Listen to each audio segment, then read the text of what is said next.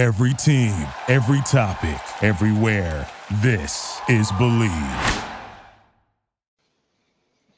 Hello, friends of ours, and welcome to Bleav in the Dallas Cowboys. It's good to see you. I'm Jeff Cavanaugh, who you can hear on 97.1 The Freak from 2 to 6 p.m. right here in DFW or on the iHeart app if you're outside the listening area.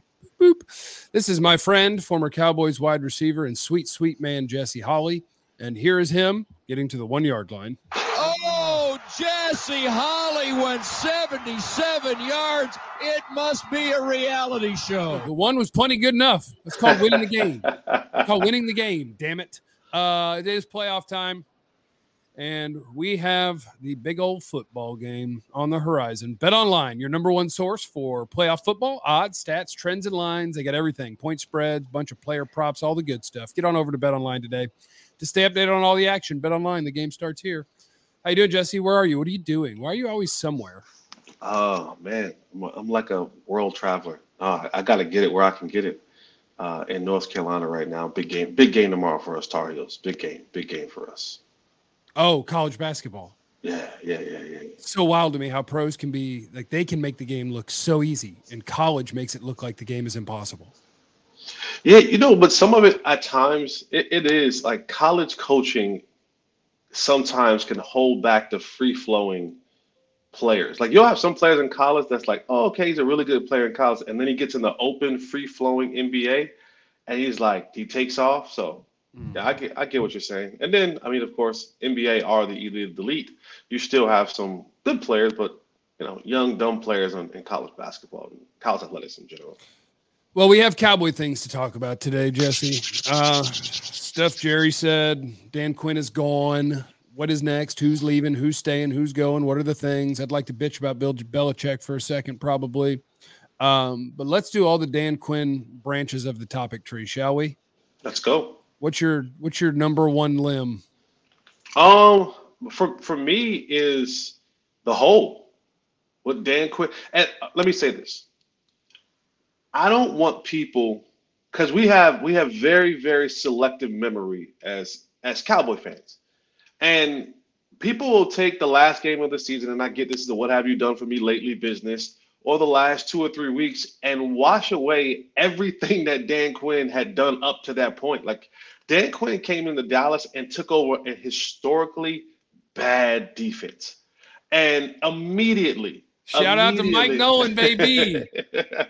Immediately comes in and has a 180 turn of the defense.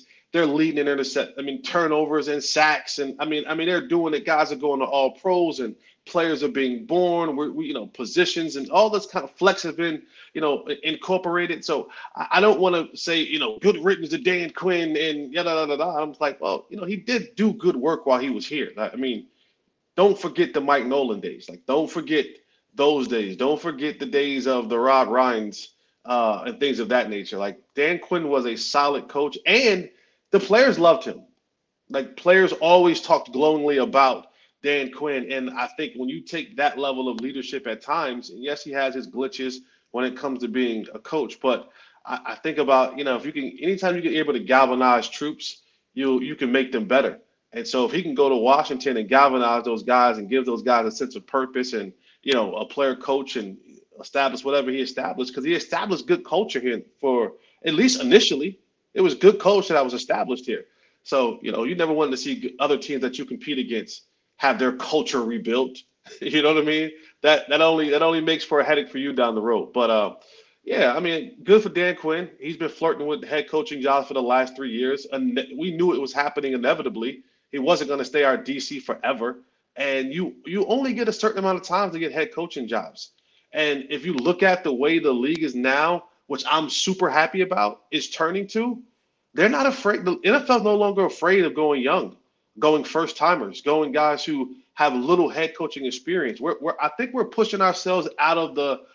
You'll still have some people who are dinosaurs in it, but I think we're pushing the coaching progress forward and saying the younger the better. I need more younger guys to relate to the younger guys in the locker room that speak their language, that understand what the hell a TikTok is, and the old guys are getting pushed out. Which is probably why Dan Quinn's one of the older guys that can still get a job, because I feel like he can do that. Like, he doesn't have to be 35 years old, but he still wears Jordans in his hat backwards and he seems cool. I feel like he could probably still relate. I'm on the record as pretty much indifferent to the fact that Quinn is gone. Like, I won't discredit the things that he did. I think he has a lot of attributes that are really important for a head coach. So I think he has a crack at being pretty good at this, because I think it is important that you're able to galvanize, that you're able to lead, that you're able to do those things. And I think he's got that. As a coordinator, he has a track record that says he's good. He's a good D coordinator.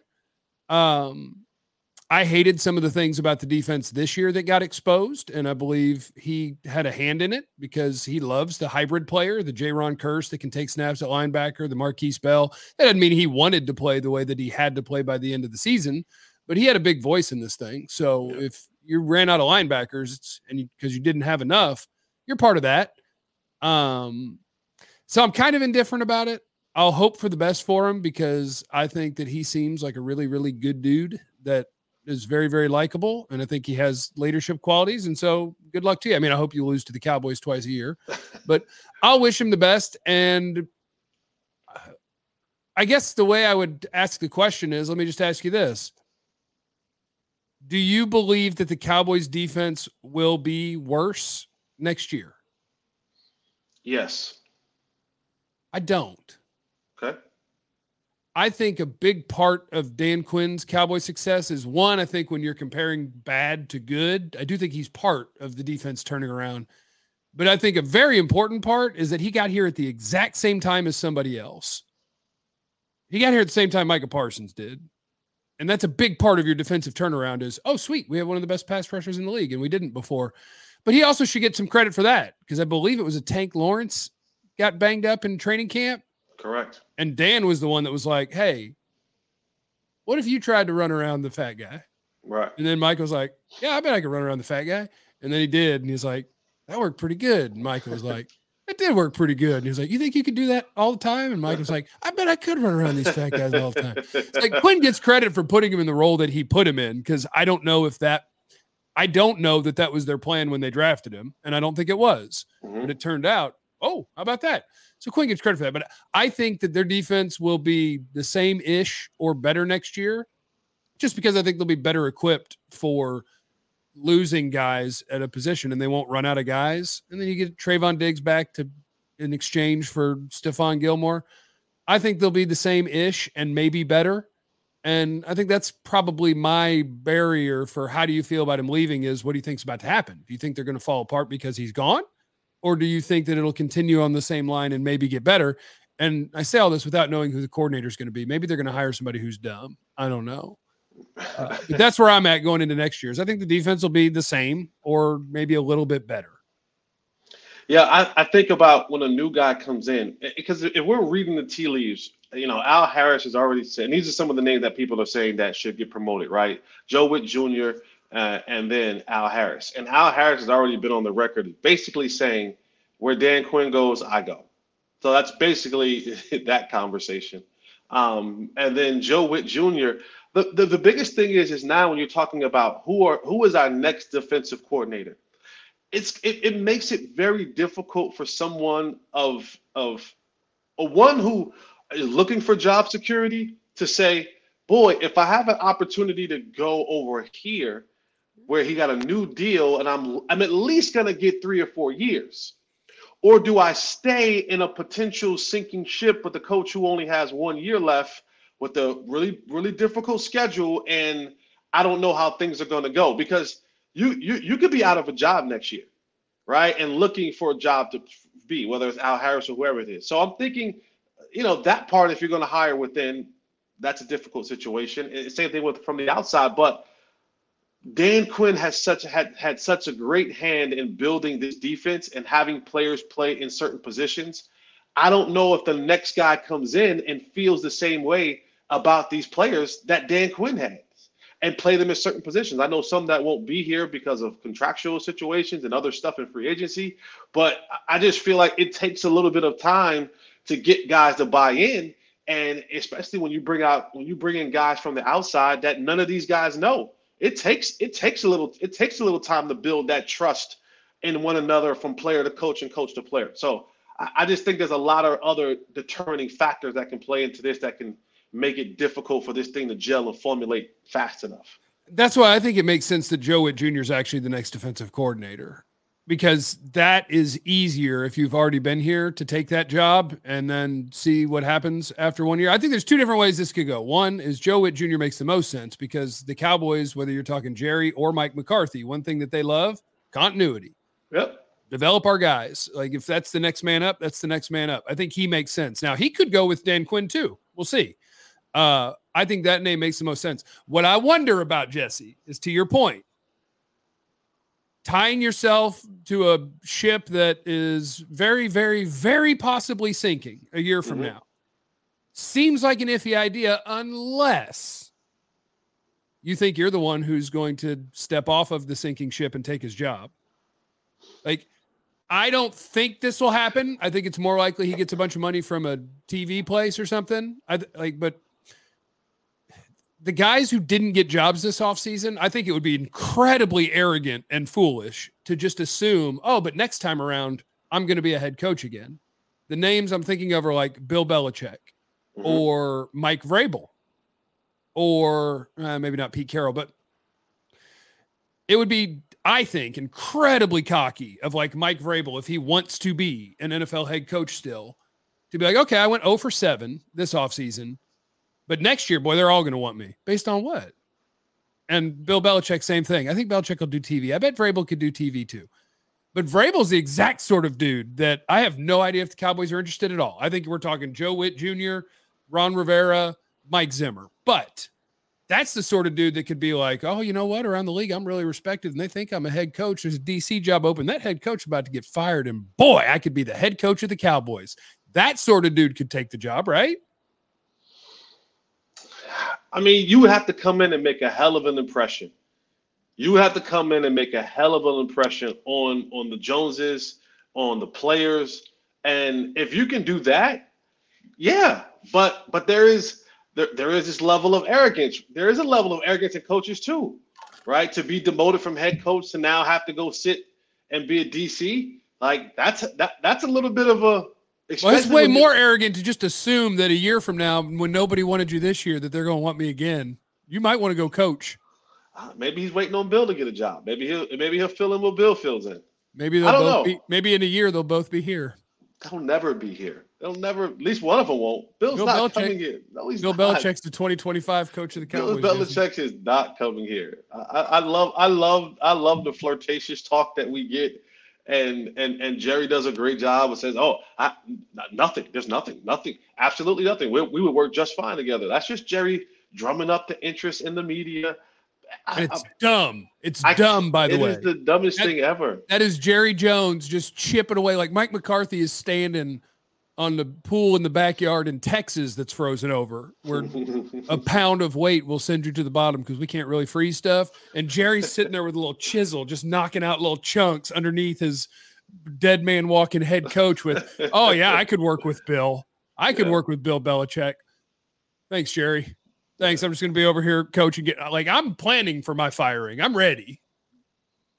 Mike's got the blindfold on. Jerry's got his flintlock pistol. Talking about Bill Belichick. Shut up, Jerry. That's Jerry. He's going to always let you know. And that's a tough way to go into the season. Like, you know that there's actively conversations with other people about your position.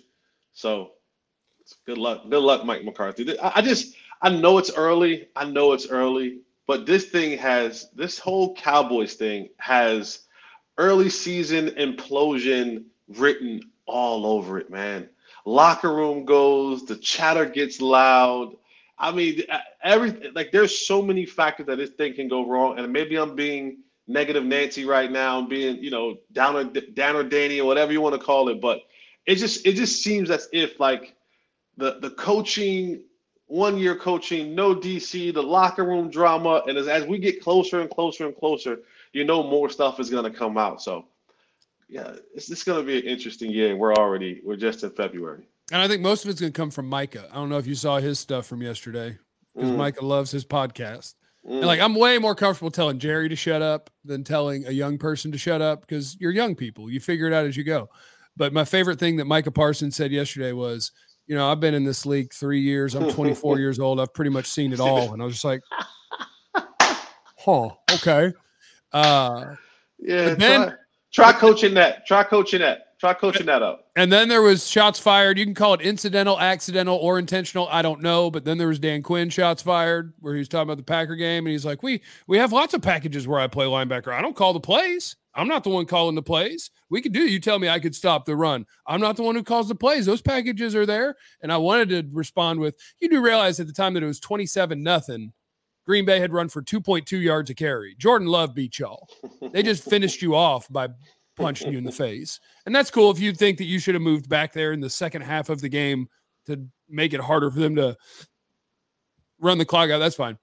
But like, I don't know if it's accidental or on purpose shots fired at Dan Quinn, but it's his words matching exactly the words of his brother's online words that Micah said he speaks only for himself, before Micah then said the exact same words.